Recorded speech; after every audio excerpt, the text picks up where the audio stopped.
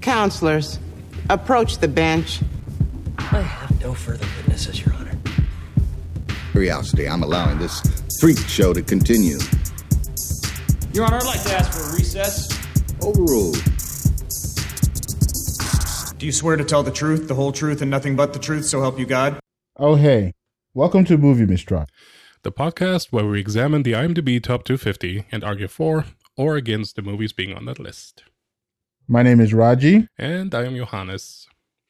Today we're talking about the number 4 film on that list. The superhero caper, The Dark Knight. The Dark Knight was released on July 18, 2008, and it stars Christian Bale and the late Heath Ledger, with an IMDb rating of 9.0 out of 10. Before we do that, though, how was your week? It's been quite interesting. The Euros are going on, and it's been fun to watch some of the games. Currently in a pool with a bunch of friends, and I'm basically going to be losing a lot of money the way things are going. But it's been fun watching Denmark bounce back during the games because they just won this morning against Wales, and they beat one of their. I'm not sure if you're aware, but one of their players had a heart attack in their first game, and he was dead for a few minutes before they brought him back to life. And the team has gone on to the quarterfinals now without him playing. It's good to see that kind of resilience from a team. But, this is what soccer kind of gives. Right. Gives you a story. Yeah. How's your week? Not soccer related. I watched a bunch of movies this week. Finished a couple of shows in general. Finally got through Alone season 5, I think. I don't know if you ever heard of that show. I haven't. What is it about? It's like a survival reality kind of show where they have 10 people that they drop. Like the last season we watched was Mongolia. And they have to survive. And then whoever makes it the longest wins $500K, I think. That's quite interesting. Talking about yeah. Go on. No. It's interesting, but it's also kind of weird because it's just these people that are alone, right? And they film themselves and all that. So it's just kind of bizarre people. Isn't that the best part of watching reality TV shows, to see weird people do weird stuff? Yes. We also started season 2 of Too Hot to Handle. Speaking of weird people.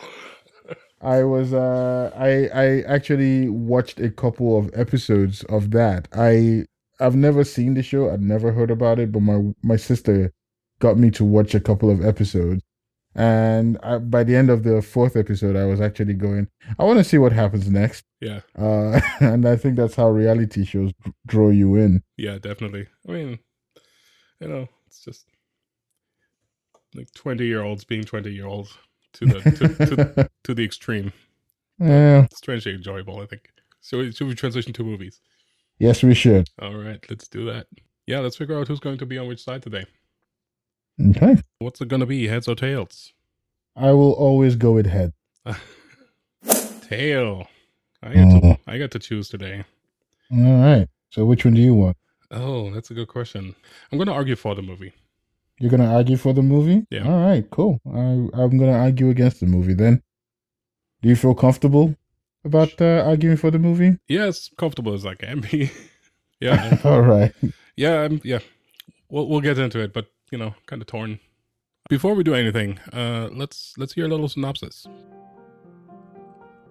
Set within the year after the events of Batman Begins, Batman, Christian Bale, Lieutenant James Gordon, Gary Oldman, and the new district attorney Harvey Dent, Aaron Eckhart, successfully begin to round up the criminals that plague Gotham City until a mysterious and sadistic criminal mastermind known only as the Joker, Heath Ledger, appears in Gotham, creating a new wave of chaos. Batman's struggle against the Joker becomes deeply personal, forcing him to confront everything he believes and improve his technology to stop him before he destroys Gotham City and its citizens. The witness will address this court as judge or your honor. Ladies and gentlemen, we're going to be the judge. Today I'm going to be speaking against the movie The Dark Knight. A movie that had the potential to be better than the sum of its parts, but failed to achieve that because of cliché writing, incoherent editing, and jump cuts that filled the plot. We watch as incredible acting, music, and performances were let down by visual incoherence, stilted lines of dialogue, and set piece, which seemed incredible on the surface, but the moment you think about it, you wonder, how could that have made it out of edit? Dear Judge, I speak on behalf of this movie.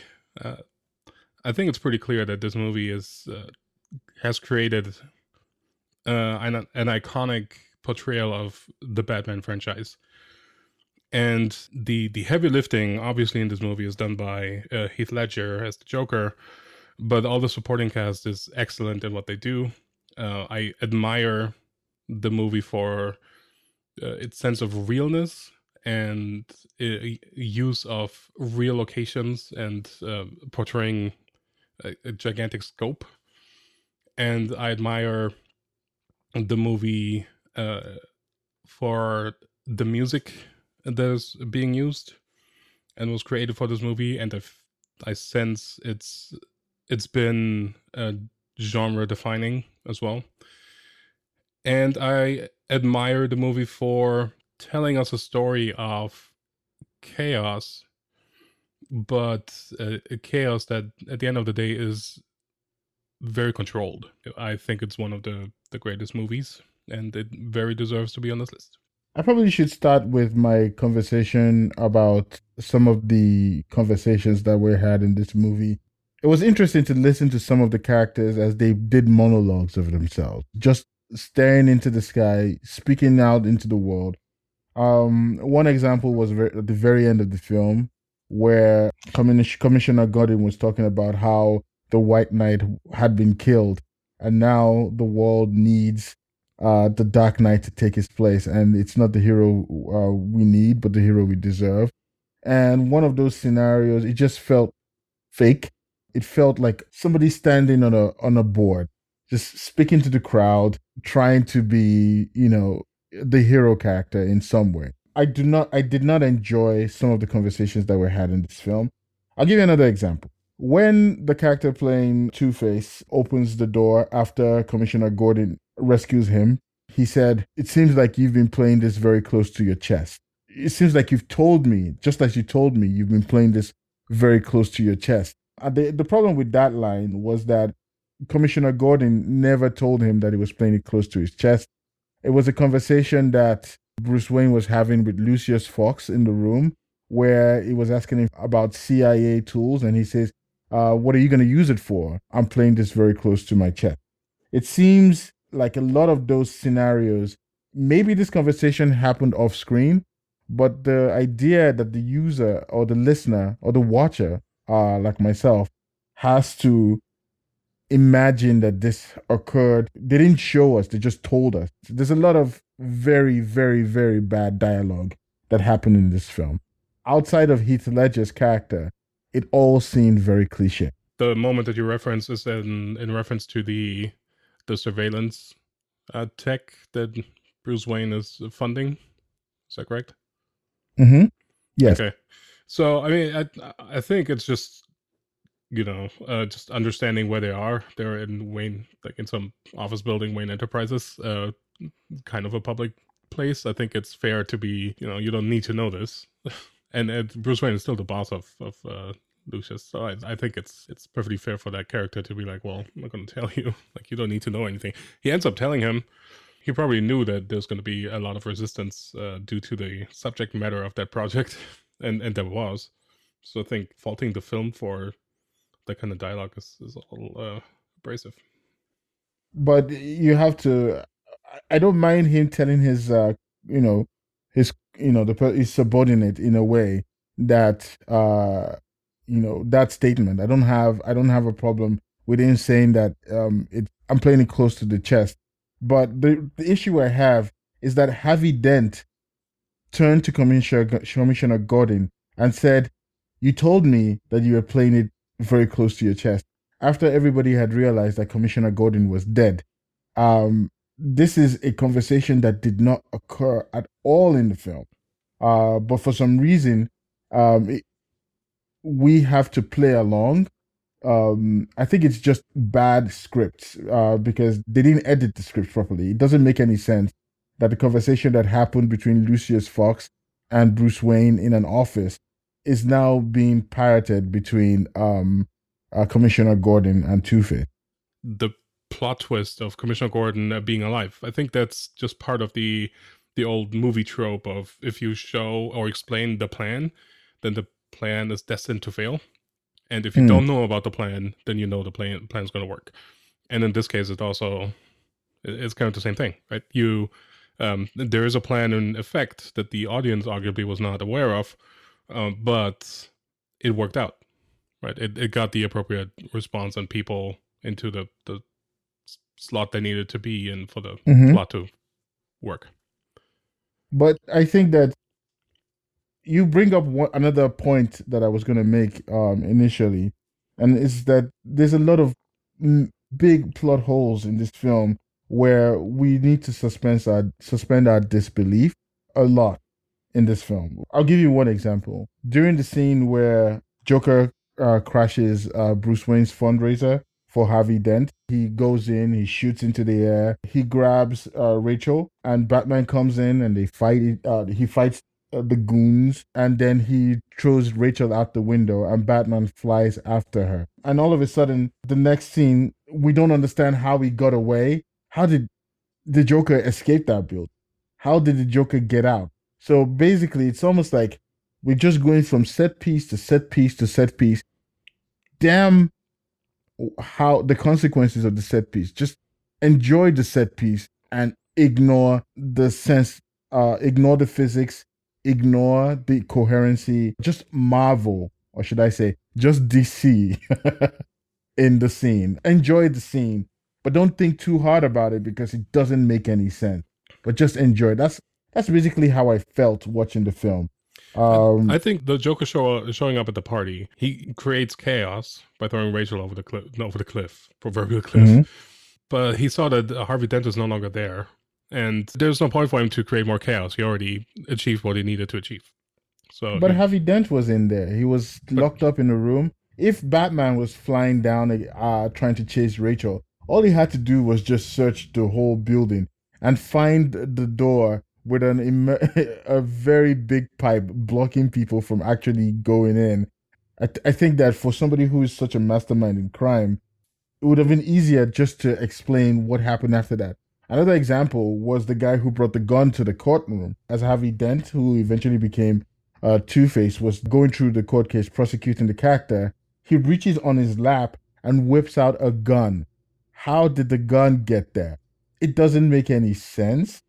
I think you can attribute the way I interpreted that was that Harvey Dent was so sure that the gun was not loaded, really, that there could be an argument for it's a plan to just tell everybody, is like, look at me, like I'm not afraid of the mob, like I can do this, because that was the whole story that was tried to explain that he's going to be the White Knight of Gotham that's fighting against the mob, and he's not afraid against the mob. There's a reasonable argument to be made that's potentially something that was set up to support the narrative. Another plot that still doesn't make sense to me is the idea that Batman doesn't kill. And I think this is one of the things that is quite weird, because if you watch the movie, this guy is blowing up cars, banging garages, banging trucks into the ceiling of bridges, unaware of whether there are people up there or down there.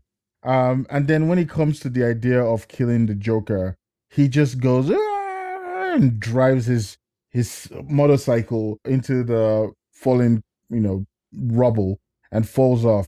I just feel like there's some inconsistency in how his principle is run throughout the film.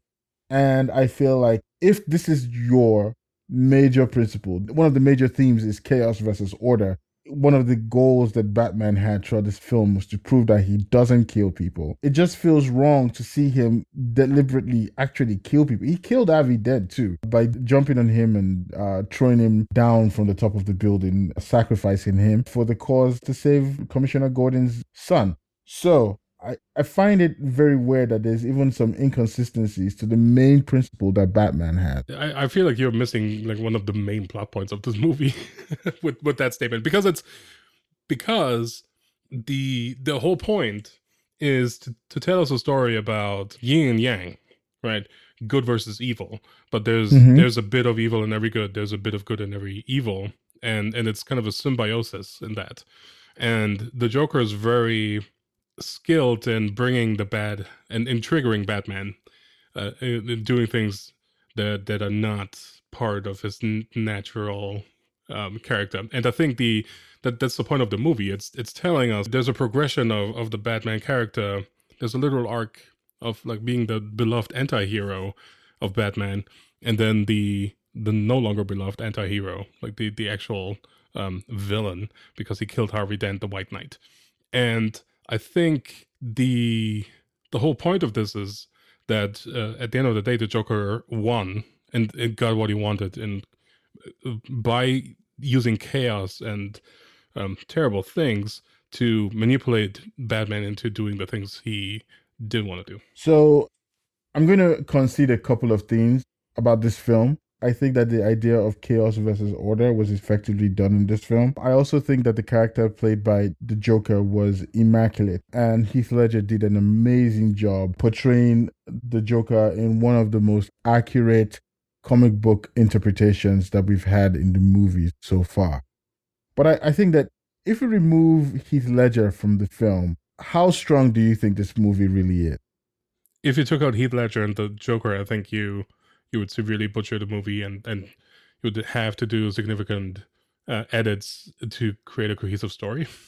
But just kind of following that train of thought, I think you can still create an interesting narrative of a White Knight versus Dark Knight clash, where the Dark Knight, Batman, wants the White Knight to succeed, and in order to step down from being, the hero of the city. But then the White Knight turns for whatever reason. I think there's a compelling story there as well. But I think by having the Joker in there, that just puts fuel to the fire and that amplifies it a lot more. I get what you're saying.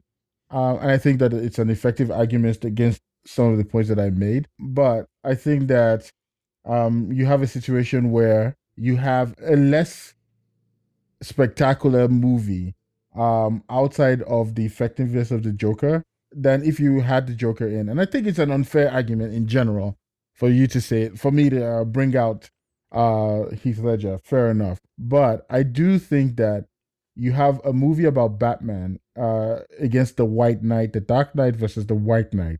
And you have, the Joker saying at the end of the movie, this is what happens when an unstoppable force meets an immovable object. That's the setup of the whole film. But I think that the strength of the film is only amplified because of the Joker.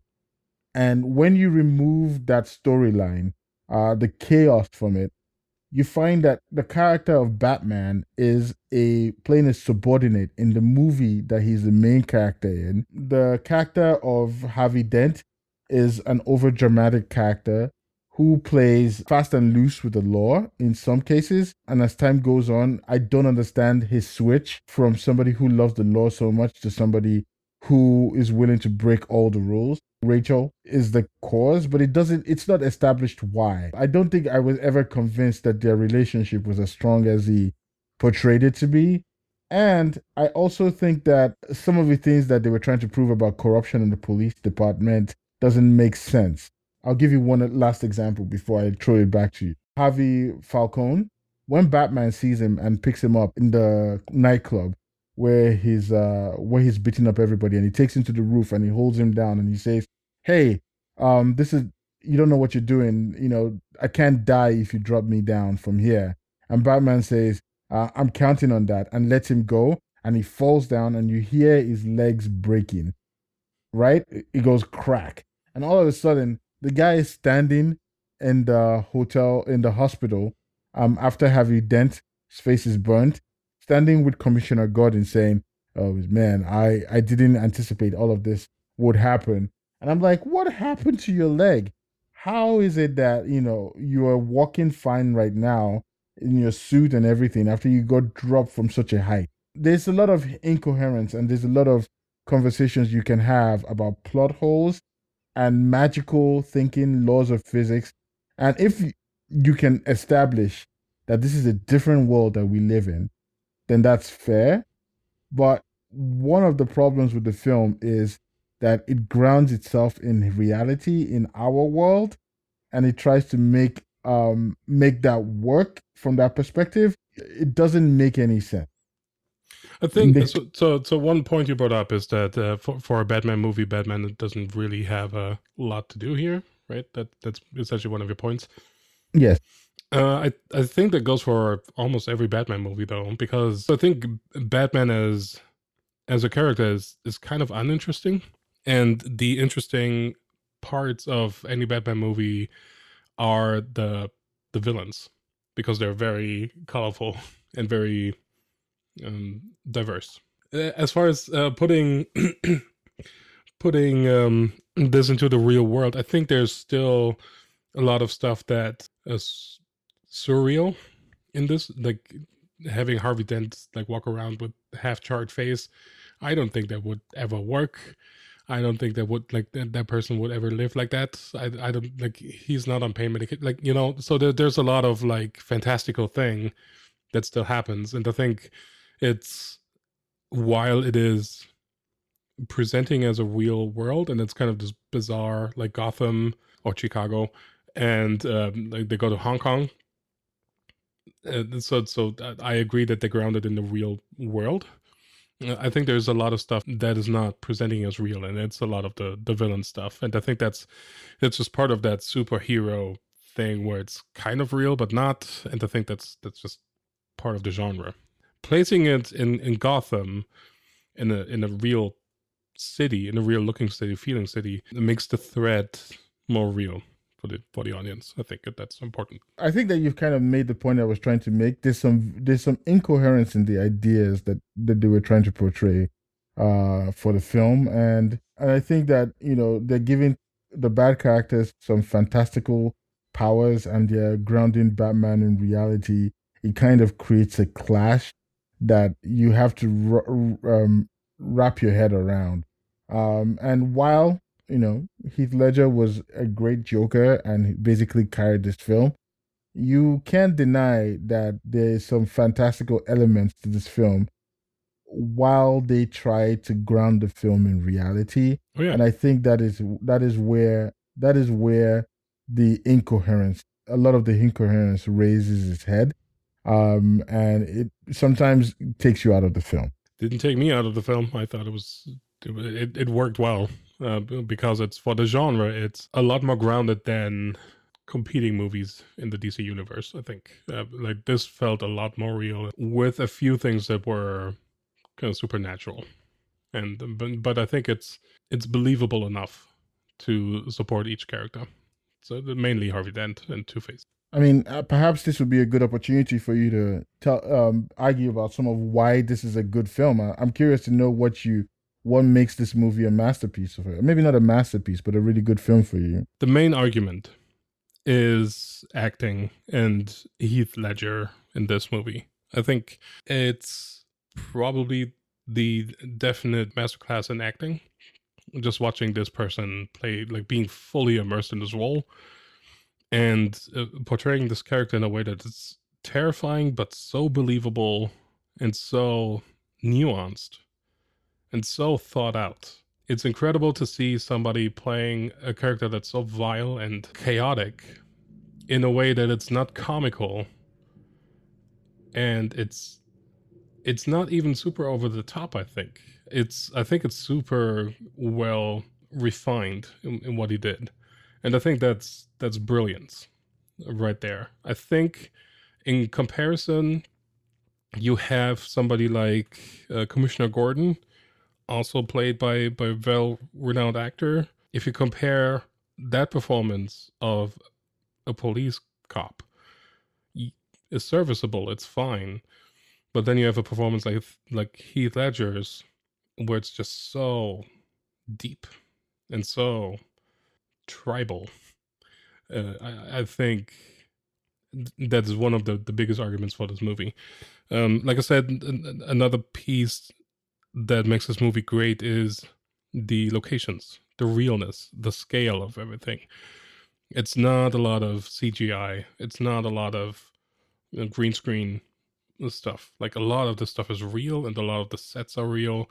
A lot of these sets have crazy scale, because that's just something that Christopher Nolan likes to do. And I think it shows. It's supporting the movie and grounding it in realness. And I think that's a very strong point for this. And then lastly, I think the music is also a very strong point, where it's very defining of the genre. Kind of classic Hans Zimmer score, I think. And the motifs that are used are recognizable. And again, you have a moment of, there's this high-pitched, I think it's the string section, sound that occurs every time the Joker is doing some mischievous thing. And there's a turning point, I think after the interrogation scene, there's a turning point where this tends to happen with Batman as well. And I think that just tells us how the Joker achieves twisting Batman into his will and kind of bringing him over to the side. And I think that's genius, and it's very subliminal, but it works. And I think that's one of the reasons why this movie is great. I think that you've made some really good points, and I think that some of the points you made about the Joker being an agent of chaos, and how at the end of the movie Batman didn't actually win. The Joker won because he was playing 7D chess. And he basically was able to beat Batman at his own game. He was successfully able to change Harvey Dent from being the White Knight to being the villain of the film, and it was due to manipulation. And it was played extremely well by Heath Ledger. And you also have strong scenes, strong set pieces. But I still think that it brings me to my point. It's still incoherent. The movie had the potential to be better than the sum of its parts, because the parts of the film are good. All those places that I mentioned, I totally acknowledge that they're great. But when you bring it all together to be the package that is The Dark Knight, you see the cracks everywhere. You see the cracks in the scene where they are fighting. They are going through the tunnels, and while they were trying to get Harvey Dent to county jail to book him as Batman after he declared he was Batman. You see a lot of bad visual coherency watching the cars in the chase scene. One example of this, and I think that, I don't know if it's a nitpick, but I do feel like it's important to have, was the scene where Batman speeds up to stop Joker from using his grenade to blow up the truck. He speeds up and flies in the air. The scene you had before it, you see the truck in front of Joker about to blow up, and then Batman speeds up, jumps in the air over the car in front of him, blocks the rocket launcher from hitting the car. But then you notice that in the scene where Batman is in the air and the rocket launcher hits the Batman, the Bat vehicle, the bus is not even in the scene.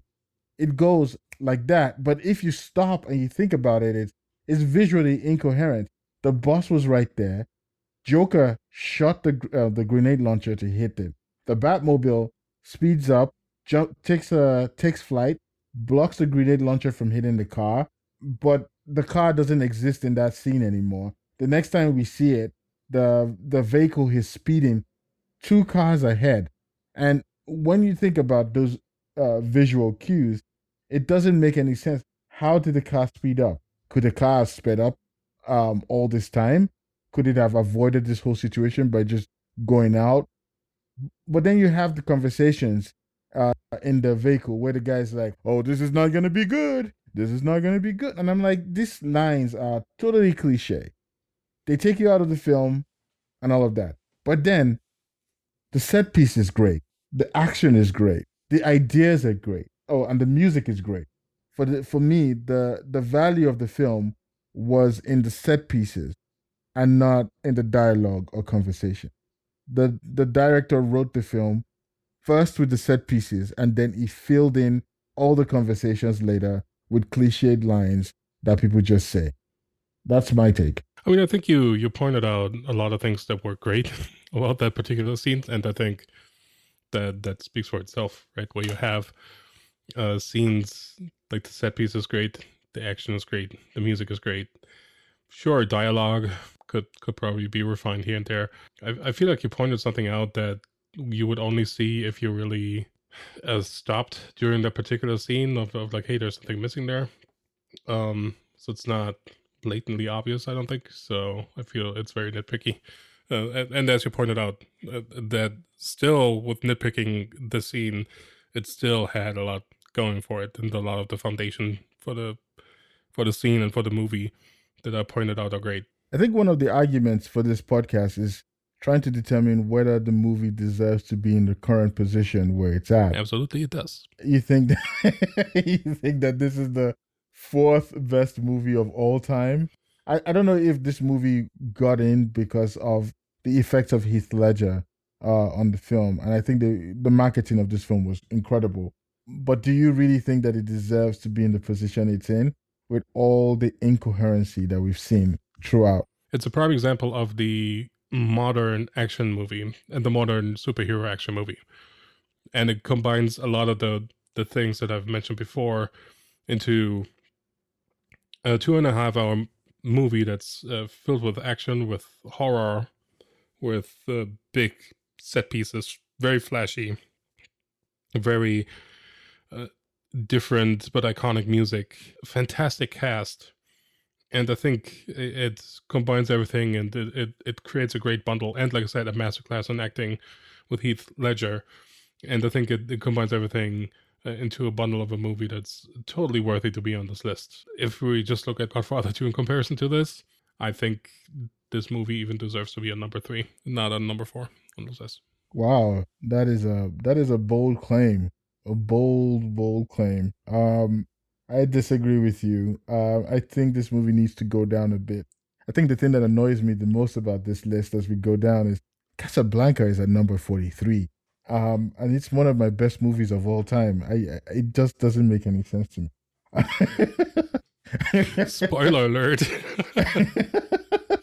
I think that I've made the points that I need to make. Yep. And I'm hoping that the judge, ladies and gentlemen, you get to see it from my perspective. And hopefully you make me the winner of this conversation. Or you'll just, come to the reasonable side and see this movie as for what it is, a great movie. All right. Well, do you just want to have a normal conversation about The Dark Knight and your expectations? Your Honor, I'd like to ask for a recess. I think that there is a lot to be said about the themes of chaos and the themes of order. And I think that, Heath Ledger was the driving force in this film. Yep. If they had a poster of him at the top and he says The Dark Knight, I would probably have said, this movie should be described as that. But I did enjoy the themes of order and chaos, because you can see how Batman changes from, he had a simplistic view of how criminals think. Yep. And even, Alfred was trying to tell him that he had a situation like this when he was a soldier, where he had a drug lord who kind of burnt the forest down, irrespective of whether he won or lost. And I think that the mental idea of the Joker is very, very compelling, where you have a character who's seemingly fighting for nothing, just for the idea of chaos. Yep. Against somebody who tries to bring chaos. And I think that is the significant strength of this film. And I think that's the only reason why you give it props, because, like I said, the ideas are huge. I just think that the execution could have been better. You probably noticed that I never really went into editing, because I very agreed with you that the editing is all over the place in this thing. I didn't notice it like the first few times I watched it, but then rewatching it this week and just kind of have a closer look at like more of the technicalities of things. So I watched this on HBO Max. It was PG-13, and in the beginning of the movie, I thought, is this a cut version? Like, is the movie usually rated R? Because it felt so clunky, and it felt like they edited something out. And I guess it's not. So I agree with you that there's a lot of bizarre cuts and edits and a lot of things that go nowhere. and always forgotten. The party scene with Harvey Dent, where like I think that's a good example of that, where it's just like it doesn't go anywhere really. It's just another like example of the Joker doing chaos and having character exposition. And I think the plot is a little convoluted as well. Like I think the whole mafia thing is a little like going to Hong Kong to kidnap that one dude. I just felt like Christopher Nolan wanted to go to Hong Kong for a couple of weeks, right? Yeah, I agree. And so I think there's a lot of flaws in that regard, and I agree with you on that. I do think the strength is Heath Ledger in this, and the commitment he put into the role, and it's very unfortunate that we are not able to see more of his talent. And I agree. And I do think him passing after the movie did put this movie on a specific pedestal, which is probably one of the reasons why it's so beloved and now so high on the list. I think my points of the film were totally valid. I mean, this is basically how I really feel about the film. As somebody who watches a lot of superhero films, I watch a lot of Batman films, and there are lots of Batman films that are a lot more visually coherent than this one. The editing is really bad. I don't know if you're aware of the older Batman films, the one from 1987 and 1989. Those ones told a better visual story, but the set pieces were not very strong. But this one, the set pieces are incredible. I mean, we see people sliding down from buildings, planes catching balloons. The stunts were incredible. The truck that flipped, the bank scene, the bank heist, and the introduction of the Joker, and then him driving the bus out. All of those stunts were incredible to watch. Yep. And I think that when you think about it, I just think that Christopher Nolan thought about the stunts first, and then he said, all right, let's make a story around it. Heath Ledger's acting was incredible. The scene where he walked out of the hospital, and while it was everything was blowing up, and he was pushing the button, and he turned around and goes, well, ooh, I guess it's not blowing up. And then it blew up, and he just walks off screen. I heard that was, what do you call it? It was unscripted. His reactions were unscripted. And it just shows you the depth of his character work, that he could play that off so naturally. And at no point did you feel like he wasn't playing the Joker. He was so powerful throughout the film. Yeah. And I think that the movie benefited from him. Right. So much. Right. I think even in the opening sequence of him robbing a bank, it was fascinating to me to see all these different goons, all masked with different clown masks. And you have Heath Ledger. This whole posture is different, and you can tell this is a different kind of character. This is somebody else, and I felt that was super powerful, and that just kind of goes like deeper and deeper and deeper, and I think that's great. But I also think there's a lot of suspension of disbelief that you need to bring into this, because there's a lot of stuff that the Joker does that requires a lot of work and a lot of upfront planning and a lot of chips to fall in the right way to make that happen. How would you even work out the logistics of that, right? Like how would you even work out the logistics of two boats leaving at the same time, one boat with inmates and one boat with civilians, and then like how would you do that? Like how does that even work, right? And how the hell did they get like tons and tons of bombs on the boat without anybody noticing? Right. So there's a lot of that where it's just like there's a lot of suspension of disbelief in that, and just kind of the Joker being so smart and knowing the system of everything, so in so much detail that he's able to foresee all the things that need to happen. Same with the bank heist in the beginning, where he just happens to, everything is timed so perfectly that he can just pull the bus into a line of other buses, and that just seems to work out like perfectly. Yeah. And that's fascinating, but if you just kind of disregard all that and then don't think about it that much, I think it's still a successful movie. I think, but see, that's the main point I was trying to make. Christopher Nolan talked a lot about how this Batman was grounded in reality. If you wanted to make it a film about reality, it's very hard to just disregard all the coincidences that seem to just work in the favor of the Joker or anything. How the hell did he get Rachel? Did they talk about that? I just know that he got Rachel. It happened off screen. It was one of the, You know the how cops, it got- I think. That was the whole point of like who in the police is corrupt because they transported Rachel off. Yeah, but so we saw them transporting Harvey, but I don't remember the scene where they transported Rachel. We just know that they got Rachel. And Batman found out at the same time that we found out when he was interrogating Joker, and he was like, "And you just want to save them?" And I was like, "Them? Oh, we've got her too." But I will say that scene was great because the Joker said, the way you jumped after her when I threw her out of the glass, I almost even believed that you were Harvey Dent. Does he know that you and her have something going on? And I was like, holy shit, this guy, he understands things. I thought it was really good. I thought the dialogues were great. Not throughout the film, but some of the scenes with Heath Ledger, the dialogue was captivating, and Heath Ledger just draws you in. He draws you in every single time. And I think that it's poor on the fact that Christian Bale, who was the title character for this film, kind of played second fiddle to a lot of the villains in the film. I didn't think that Batman, the character of Batman, shone enough in a movie that was titled The Batman or The Dark Knight. That movie should be titled The Joker Comes to Town, because the movie is mostly about, the evolution of the Joker throughout the film. Batman is kind of uninteresting to begin with. I think his only character trait is he's filthy rich, and to the point where they even make a joke out of that in, is it Justice League? Yeah. They even have a funny line about that, and that's literally the only thing that this character has going for him. It's effective. Like, he can throw money at anything. Like, he can create a 100 times worse Facebook and track people even worse.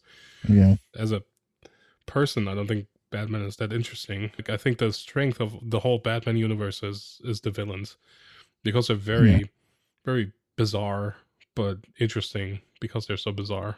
I think it's interesting if you just go back to the history of Batman and the different portrayals of the Joker and kind of the different interpretations of the character. I think it gives a lot as well. You have some very campy, kooky versions, and then you have arguably the best performance with this one, and then you also have arguably the worst with Jared Leto. And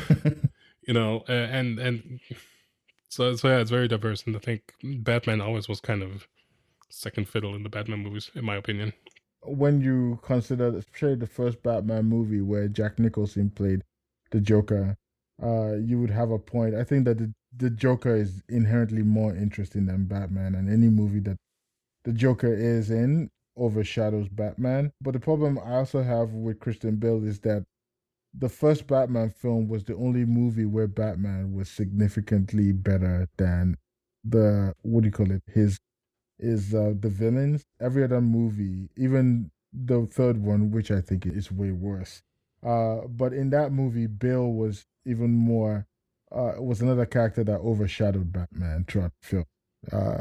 I just feel like Batman suffered a lot in the second and third films, but which is not something you would say about Batman Returns, which is another movie that I really love. And I think that in that movie, Batman Returns was a more coherent film. The villains were interesting enough, but Batman was a very interesting character in the film. And there was a lot of callbacks to that. And even in The Dark Knight, where the guy was making the suit and it was like, do you think this is the 90s? I would like to be able to move my neck left and right. I thought that was a funny throwback. So yeah. That's all I have. Yeah, that's all I have for this one too. Where can people find us? You can find us on Movie Mistral on Twitter, Instagram, and Facebook, and they can decide on there who presented the better argument. Definitely. We also have a website, moviemistral.com, and you can send us an email at contact@moviemistral.com. And next time we're going to talk about the 57 version of 12 Angry Men. I'm looking forward to that discussion too. Likewise. All right, have a good one. All right, man.